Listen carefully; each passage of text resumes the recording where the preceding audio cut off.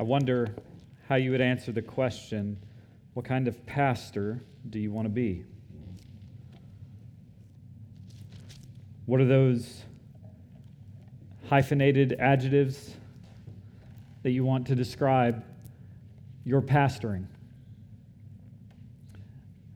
And I wonder how far removed you are from being that kind of pastor. Really good intentions, really lofty aim, and do you find yourself struggling with just poor execution? And so the burden that I feel over the next few moments has been, what's the 6 steps? And here's the thing. I don't know the 6 steps to being a pastor whose shepherding is shaped by grace. But I do know that there is a vision of the glory of God in the face of Jesus Christ that rivets the heart of a pastor, that makes his shepherding soaked, sopping wet with grace that has flowed to him. Brothers, I can't tell you how many times and sisters, I can't tell you how many times I've sat through times of preparation leading up to meetings, shepherding meetings, and I've thought, Lord, I want to be gracious. I want to commend Christ. I want the aroma of my counsel to be Jesus-centered. And yet with those desires, I find myself going to, is there an article that can help me? Is there a book I can pull off the shelf and flip through? Is there a chapter that served my soul? And praise God for articles and books and chapters.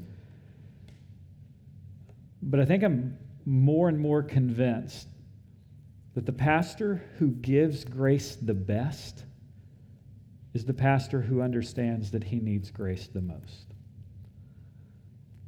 And I wonder if you're convinced of that this morning.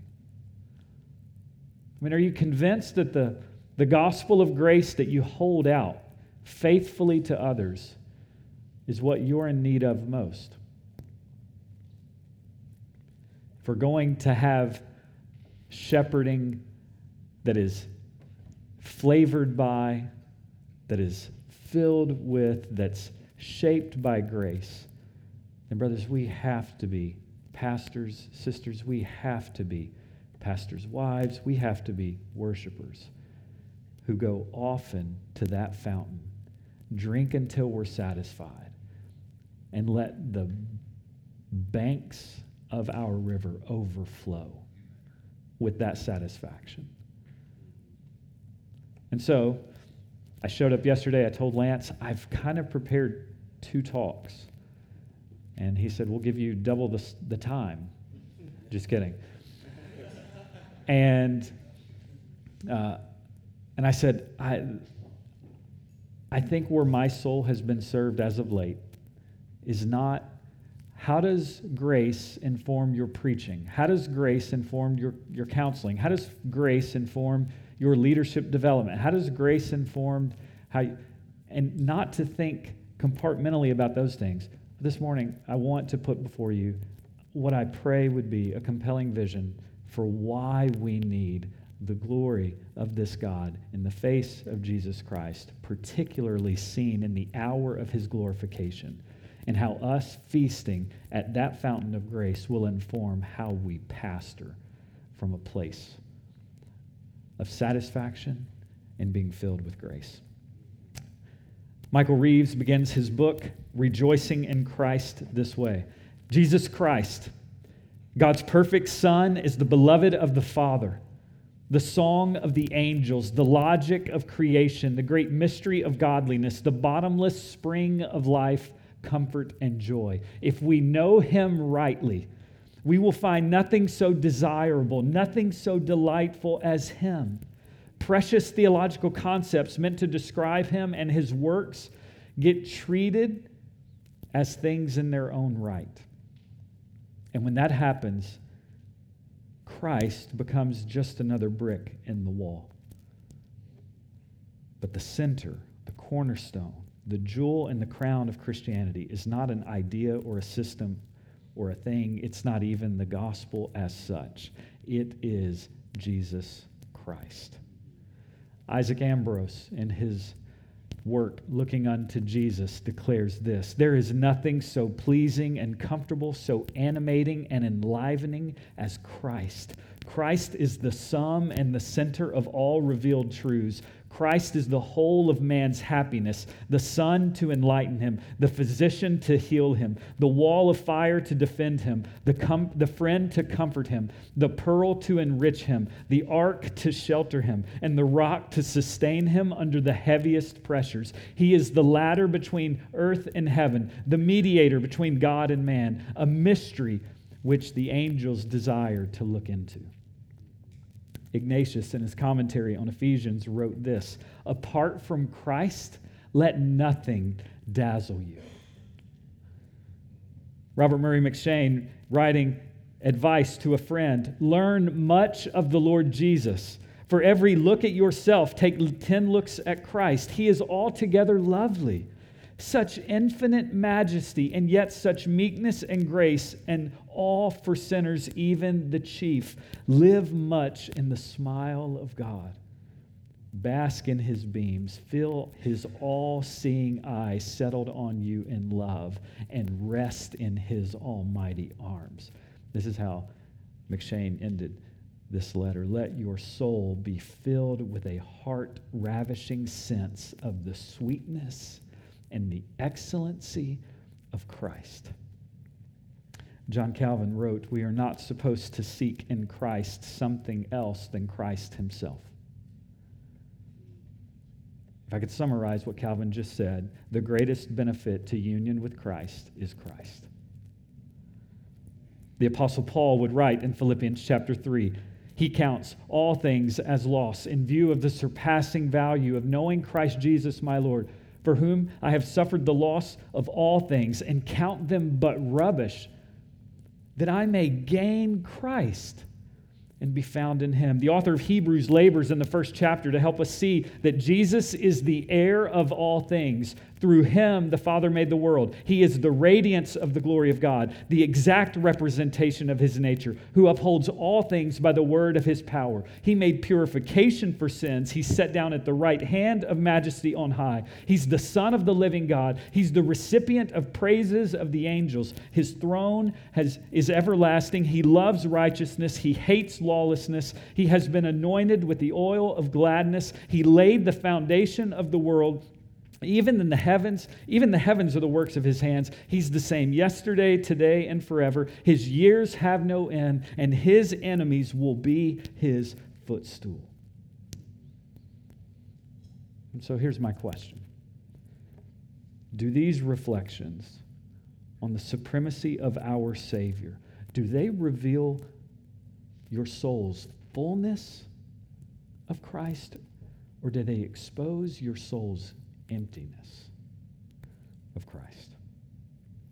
And I want to be theologically accurate. I don't mean to imply that a Christian soul can be void of the Spirit of our Savior. But what I am asking is, does your life and ministry contain overflowing banks of joy-filled satisfaction in this Savior? Or are you parched and dry as it pertains to satisfaction in Christ? And again, if I can provide clarity, I'm not asking how fruitful your ministry is. I'm just asking, is there a personal amazement at the author and the perfecter of your faith? And I'm rehearsing truths this morning that I've had to go back to over and over throughout my ministry, because sadly, I have worn paths that have been taking me to the broken cisterns of ministry to satisfy me at the neglect of feasting on Christ. Like, I've known the disconnect of being given this precious privilege of heralding the glories of this Christ, and yet having my heart unaffected by those precious glories. And so whether you're there this morning, or you've come from there, or you're unknowingly on your way there, I hope that just a quick meditation on 2 Corinthians will encourage your experience and your enjoyment of this Christ who is full of grace. And if your heart will be satisfied on him, your ministry will be informed and will flow from it the grace that he provides. Your ministry will take the shape of grace. And so, not an expositional sermon, though I would commend preaching expositionally on Sunday mornings. I would like to pray that God would be gracious. Lord, in these next few moments, would you just allow your word to give us a vision of your glory that would so arrest our souls, captivate our minds, and set us on a trajectory towards being shepherds whose ministries are marked by grace, are filled with grace. We need the grace that we commend to others. And so help us drink deeply, I pray. And for that to happen, would you allow this talk that is heard to be far more effective than the one I'm about to preach? Spirit, do your work, we pray. In Jesus' name, amen. So what is it that gets the lion's share of your attention day in and day out? I mean, pastors, ministry leaders, we must give our attention to a spectrum of subjects on any given day. Preaching, church membership matters, counseling, missions, outreach, corporate gatherings, community groups, prayer. We would be negligent if we didn't give our attention to these matters. But these matters can't reign supreme as it pertains to what takes up most of our attention. An often used illustration in the network that we're a part of, Treasuring Christ Together, is that these ministry matters are important because these ministry matters really do serve as prongs, like a ring. The purpose of prongs on a ring is to showcase the diamond. And so the aim of the ring is not to have a beautiful set of prongs. It's to have a working and healthy set of prongs that are able to rightly showcase and display the glories of that diamond. And so think ministry matters are like the prongs. Christ is the diamond. And so we think ministry matters are important because we want to rightly showcase the glories and the riches of the diamond that is Christ. And so how then do we do this? Not by becoming fixated on matters of prongs, but on being fixated on the glories of the diamond. And so really I have one point this morning, and I trust there are multiple applications. I trust that maybe even in your conversations on the way home, conversations with elder teams, conversations with your spouse, conversations over lunch, we can begin to just mine out some of the applications. One point, it's this: looking unto Jesus is what you need and what the saints that you pastor need most. Looking unto Jesus is what you need most. It's what the saints that you pastor needs most.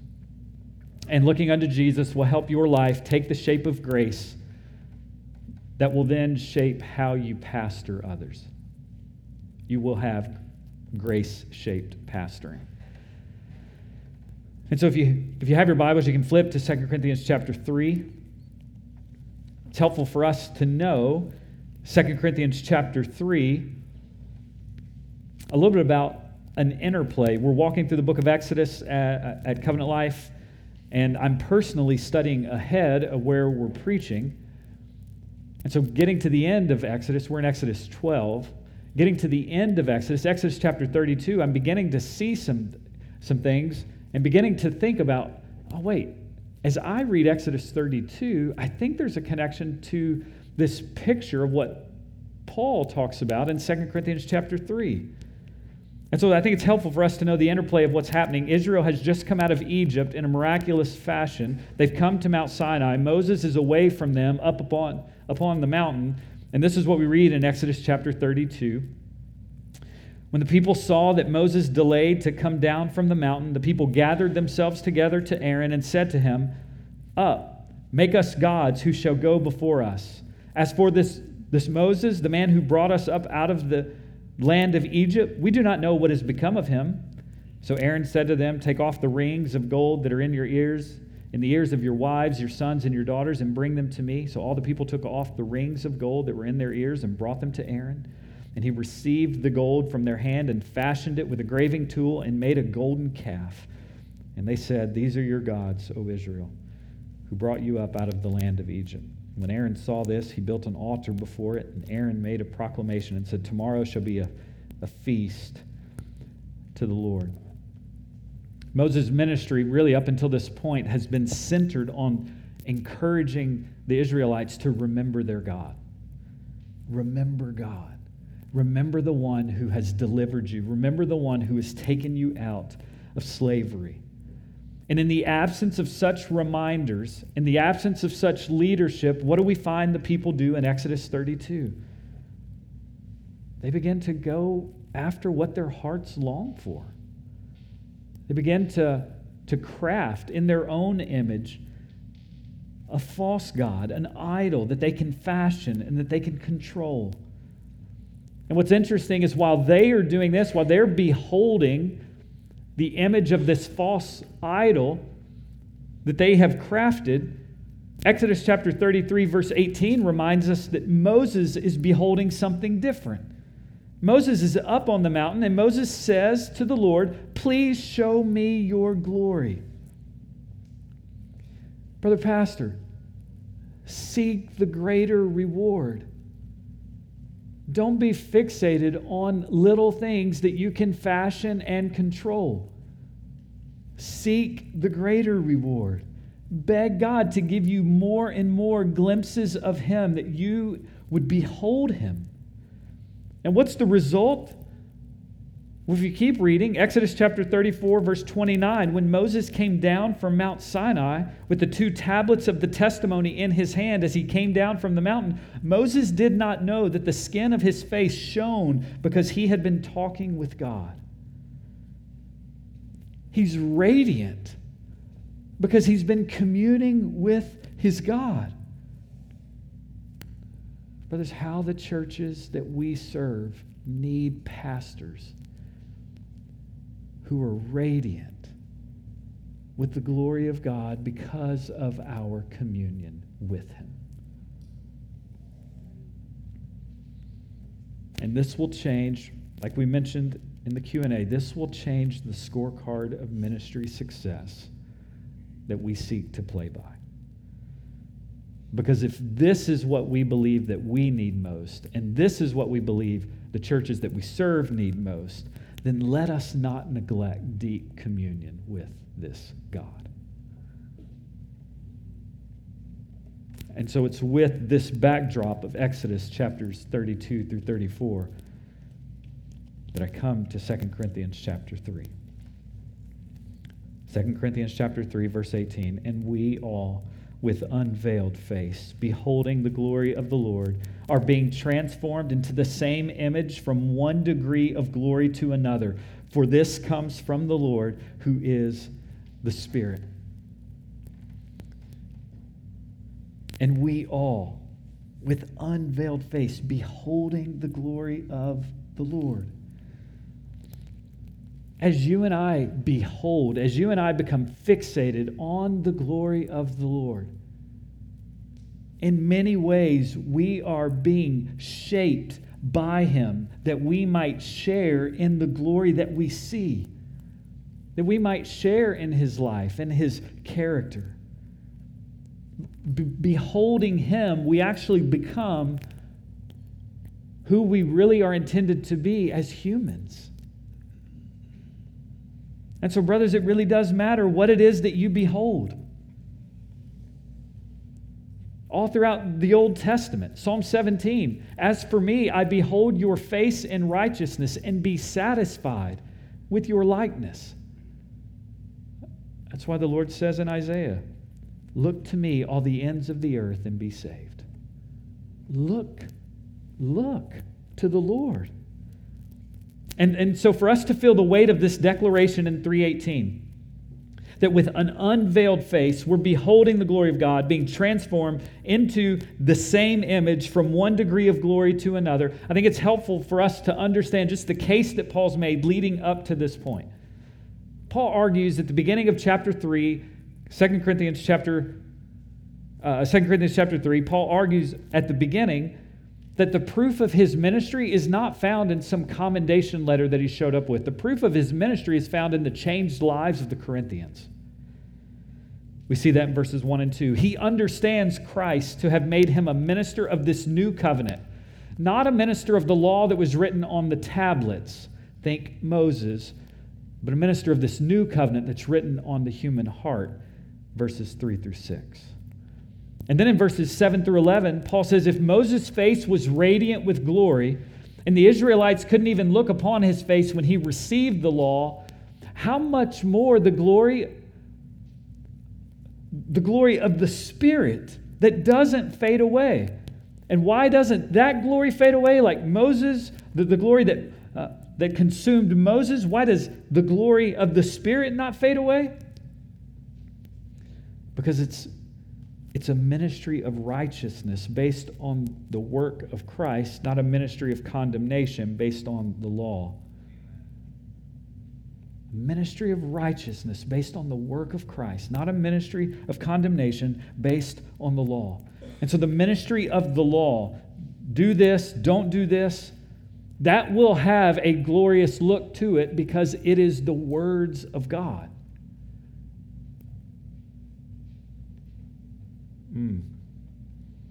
But that ministry will not have the same power as the ministry of Christ, the gospel. Because Christ's work ushered in a better ministry, a better covenant. You see, Moses has one kind of glory, and all who are in Christ have another, altogether better kind of glory. And Paul's showing the contrast between law and gospel, between letter and spirit here, 2 Corinthians chapter 3. What you get with Moses and the law and what you get with Jesus and his gospel. And 2 Corinthians 3:16 says, and when we turn from that law and we turn to Christ, the veil is removed. And this ought to be the flavor of our pastoring. Men who are turning to Christ and who are leading others to do the same. I just wonder, does that phrase, does it describe your preaching? Does it describe your counseling? Does it describe how you move towards those that are difficult? Men who are turning to Christ and who are leading others to do the same. We can hold out many things to our own hearts, to our own families, and to the churches that we serve. Brothers, I pray that we would be convinced, based on 2 Corinthians chapter 3, let's hold out supreme joy.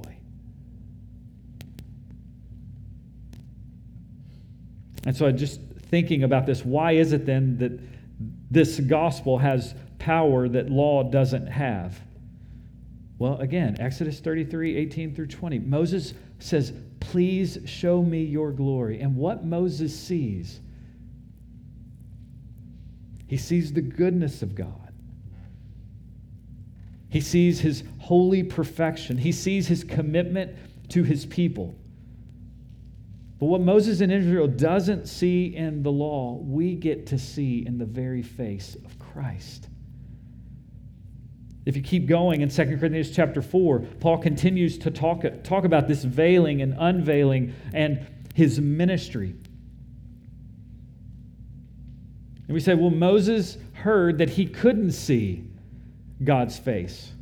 And then listen to what we get because of Christ. Verse 6.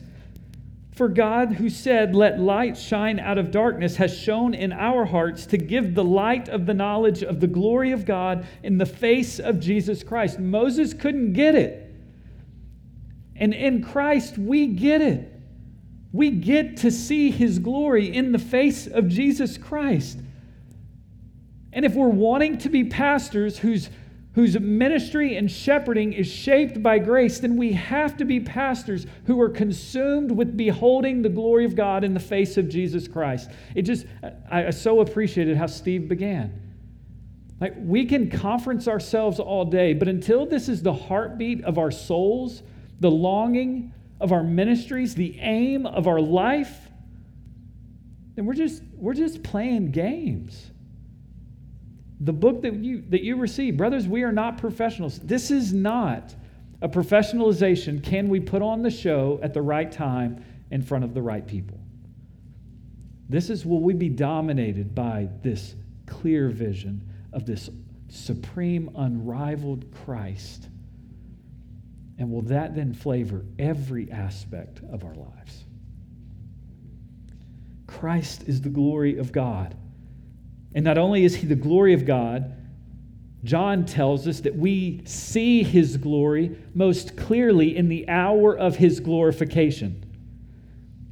My mind goes to Numbers chapter 21. Numbers chapter 21, Israel sins, God sends snakes and judgments, and many individuals begin to die. And the people come to Moses and they say, "We have sinned. Is there any way that you can pray that the Lord would take away these serpents, these snakes?" And so the Lord told Moses, "Make a fiery serpent, set it on a pole, and if you are bitten, then you may look to the serpent and live." And in John chapter 3, verse 13, interpreting that passage, John writes, "All who believe in the Son of Man lifted up will have eternal life." They will be spared and saved from the wrath of judgment by beholding the one who is lifted up. Being infected with sin and having no escape from his judgment, God made a way. God made a way as the beaten and bloodied body of Christ would writhe in pain on the cross, accomplishing redemption, accomplishing salvation. And when he's lifted up on the cross, we then see the glory of God in the face of Jesus Christ in ways that we've never dreamed of. The perfections of his character on display at the cross. And it's the sight of the glory of God in that face that begins to tear and remove the veil, that scatters the darkness. And so whatever it is that you do, whatever role you play, whatever station of life that you're in, make it the aim of your life to point people to that glory. The glory of God found in the face of Jesus Christ. That ought to be the flavor of our pastoring. I wonder, even this morning, if you see how beautiful and satisfying that God is. Are you convinced that there's glory to behold in a Savior who is crushed under the weight of wrath and judgment? This Savior dies to embrace you, to make you what you cannot be. And it doesn't matter how great your sin is. He delights in saving great sinners. Brothers, this is why you need this gospel of grace again and again and again. And this is why we ought to be one-trick ponies, giving people this grace again and again and again. Michael Reeves writes in his book, Rejoicing in Christ, there's more power in Christ's blood than in your sin. And so, brother pastor, your worth isn't in what you own. It's not in what you do. It's not in what you can accomplish. It's not in what you can grow. Your worth is in what Christ has done for you. Being a pastor doesn't lead you to become a grace graduate. No, being pastors means we deepen our dependency upon that grace. Right? Being a pastor presumes a gap between where you're gifted and what you're called to do. Brothers, don't make, I'm trying to even think of a proper adjective. Don't make the shipwrecking mistake of trying to fill that gap with more of you. The fact that you're in ministry holding this office because of grace is not meant to be filled with more of you so that people would think highly of you. It's meant to be filled with more of Him so that people would look at you and would be amazed, not at how good you are, but at how powerful He is. And so, brothers, you're free from having to try to fill the gap with more of self. Make it your life's aim to fill the gap. And that isn't a license for laziness and a license for sin and a license for just being poor in our work ethic and not addressing areas of deficiency. No, but it is a freedom from thinking that every time you don't measure up, that somehow you've got to try to impress a little bit more. Christ is impressive enough. I think we see this in Paul's words to the Ephesian elders in Acts chapter 20, in his words to Timothy, 1 Timothy chapter 4, where he says, pay careful attention to yourselves and to the flock. Keep a close watch on yourself and to those, and your teaching for the benefit of your hearers. And so if I could just commend the practice of what the Puritans would call watchfulness of soul. Like if we want pastoring to be shaped and flavored by grace, then we have to be men who give attention to our souls.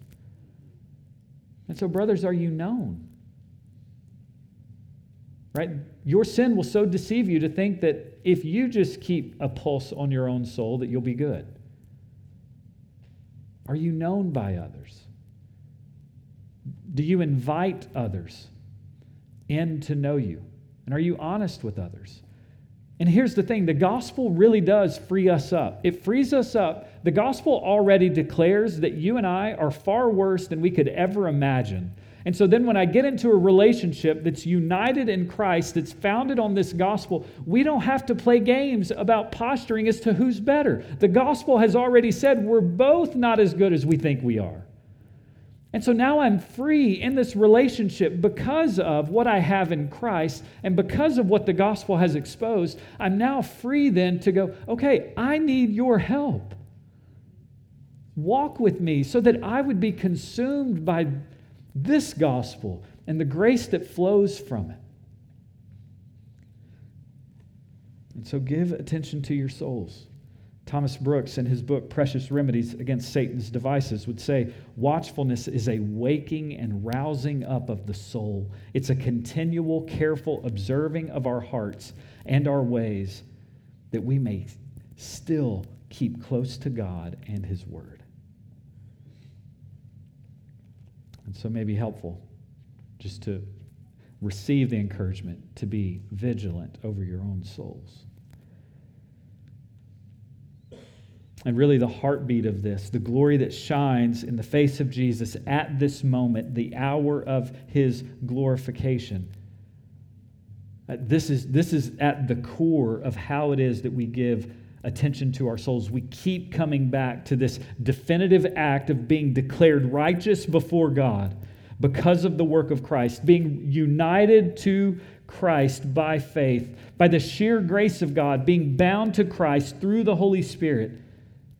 So then that we would experience the overflow of love and joy that this triune God is experiencing.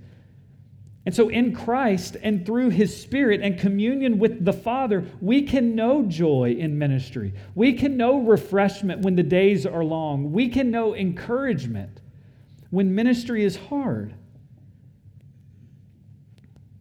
That's available because Christ has lived perfectly unto God and died in the place of repentant and believing sinners, absorbing the wrath that was rightly due them, and then raising triumphantly from the dead. I would be amiss in this room to think there may be some who would say, you know what, Christ is just not attractive to me. It's as if there's this veil that is keeping me from beholding this glory. And I would just say, brothers, talk to someone. Sisters, talk to someone. Walk the way of repentance. Turn from your sin and trust in Christ, whether for the first time or whether for the 50th time today. May we soak in this gospel of grace that we commend to others, and may it become precious to even our own souls so that it becomes a mark of our ministries. Remember that you are a sheep before you are a shepherd. And the means of grace that you preached, that the sheep in your flock need, are the same means of grace that you need. Brothers, you're not just a supplier of the means. You are dependent upon this God who gives grace through those means. And so your diligent care of your own soul and awareness will not just be how you survive ministry, it will be how you thrive.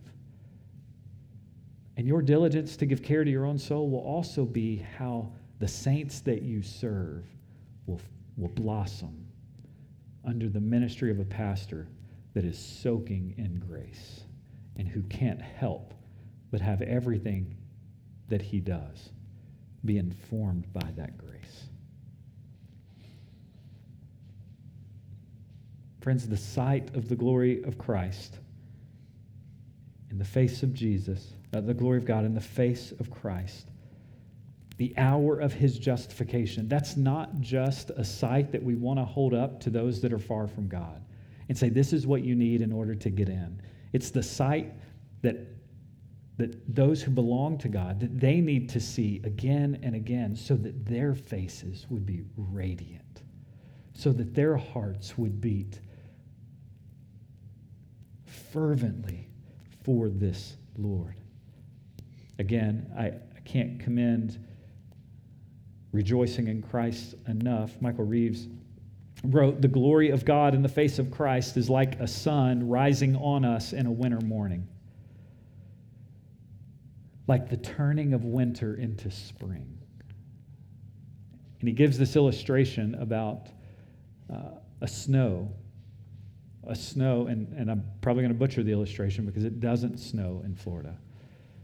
But when it snows, they send out all of the salt trucks and they go out and they try to prepare the roads, and they work for hours and hours and hours, and yet oftentimes you get to the end of those hours and the roads are still pretty dangerous. But something happens. The sun comes out, and in just a few hours, the snow is melted away. And I realize you're probably going, no, that there's a lot of times where it's sunny and snow, I can't drive anywhere. Just for the sake of the illustration, this is what the glory of Christ does in the gospel.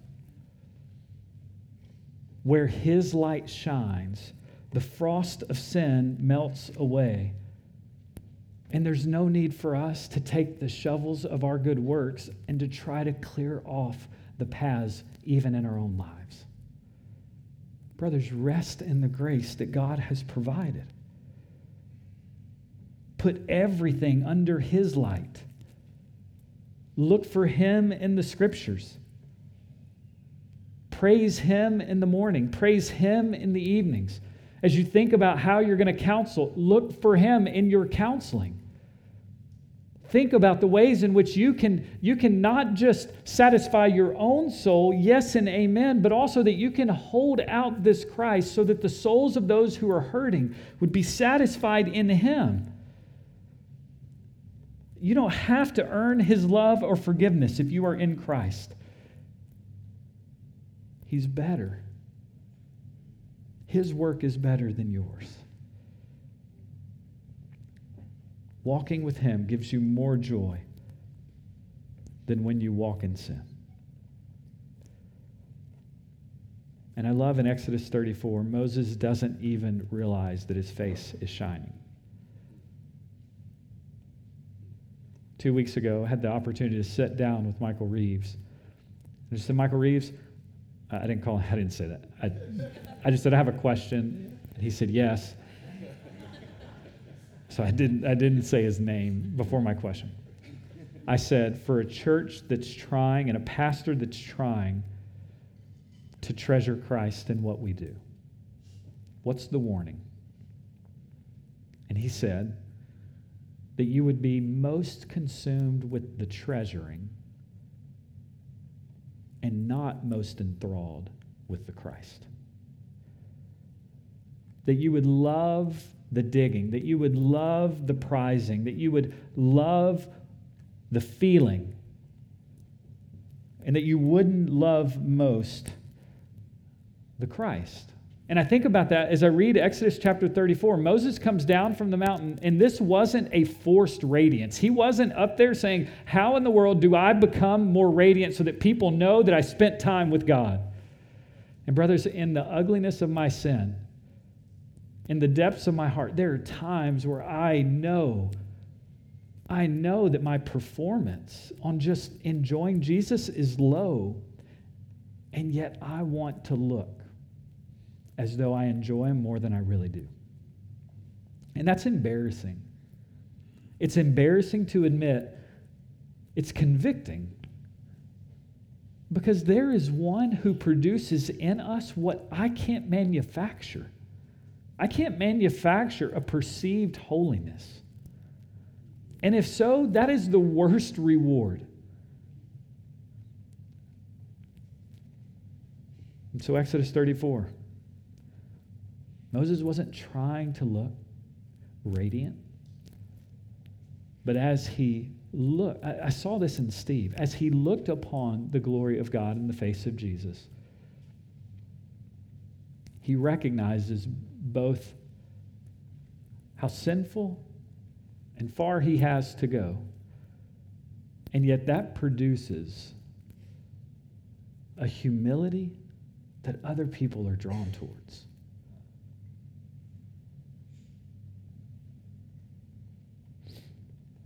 This is what we were designed for, to behold the glory of God in the face of Jesus Christ. And once we drink deep of the grace that is found there, we then begin to minister from the grace. And so, brother pastors, don't look unto your ministry. Don't look unto your counseling. Don't look unto your reputation. Don't look unto your resume. Don't look unto your abilities. Brothers, look unto Jesus. Look unto Jesus to behold the glory of God. Be reminded of your need. And then let's help the churches that we serve do the same. He's worthy. He's worthy of that. I hope you're convinced. I'm assuming, being in this room, that at some measure you are. And so, brothers, I just want to commend you. This is not an easy aim, to be grace-shaped in our pastoring, to be so consumed by the glory of God. It's not an easy aim, but it is a worthy aim. And so if you find yourself losing heart, talk to someone else. Pray with someone else before you leave. This Savior is worthy. And I pray that the saints that we serve and shepherd would feel that, and they would know. I just think, the legacy of my ministry, Lord, would you allow it to be he ruthlessly pointed us to look unto Jesus. Let's pray. God, as we think about what is ours to behold, you are a God who has revealed, and in that is enough grace to consume us for the rest of our lives, to think you have made yourself known. But you've not just made yourself known, you've made yourself known most clearly in the hour of your glorification, that we would behold your glory. You've called us into ministry, not because we did a good job of beholding your glory. We don't need it anymore. Now we tell others. No, you've brought us into ministry to make even our ministries all about that glory. And so may we be faithful to pastor from a place of deep need, not only for our souls, but a need to bring others along with us. May we not tire of pointing people to your glory. Encourage faint-hearted brothers this morning. Strengthen weak legs and arms this morning. Revive cold hearts this morning. Do it for your glory, we pray. In Jesus' name, amen.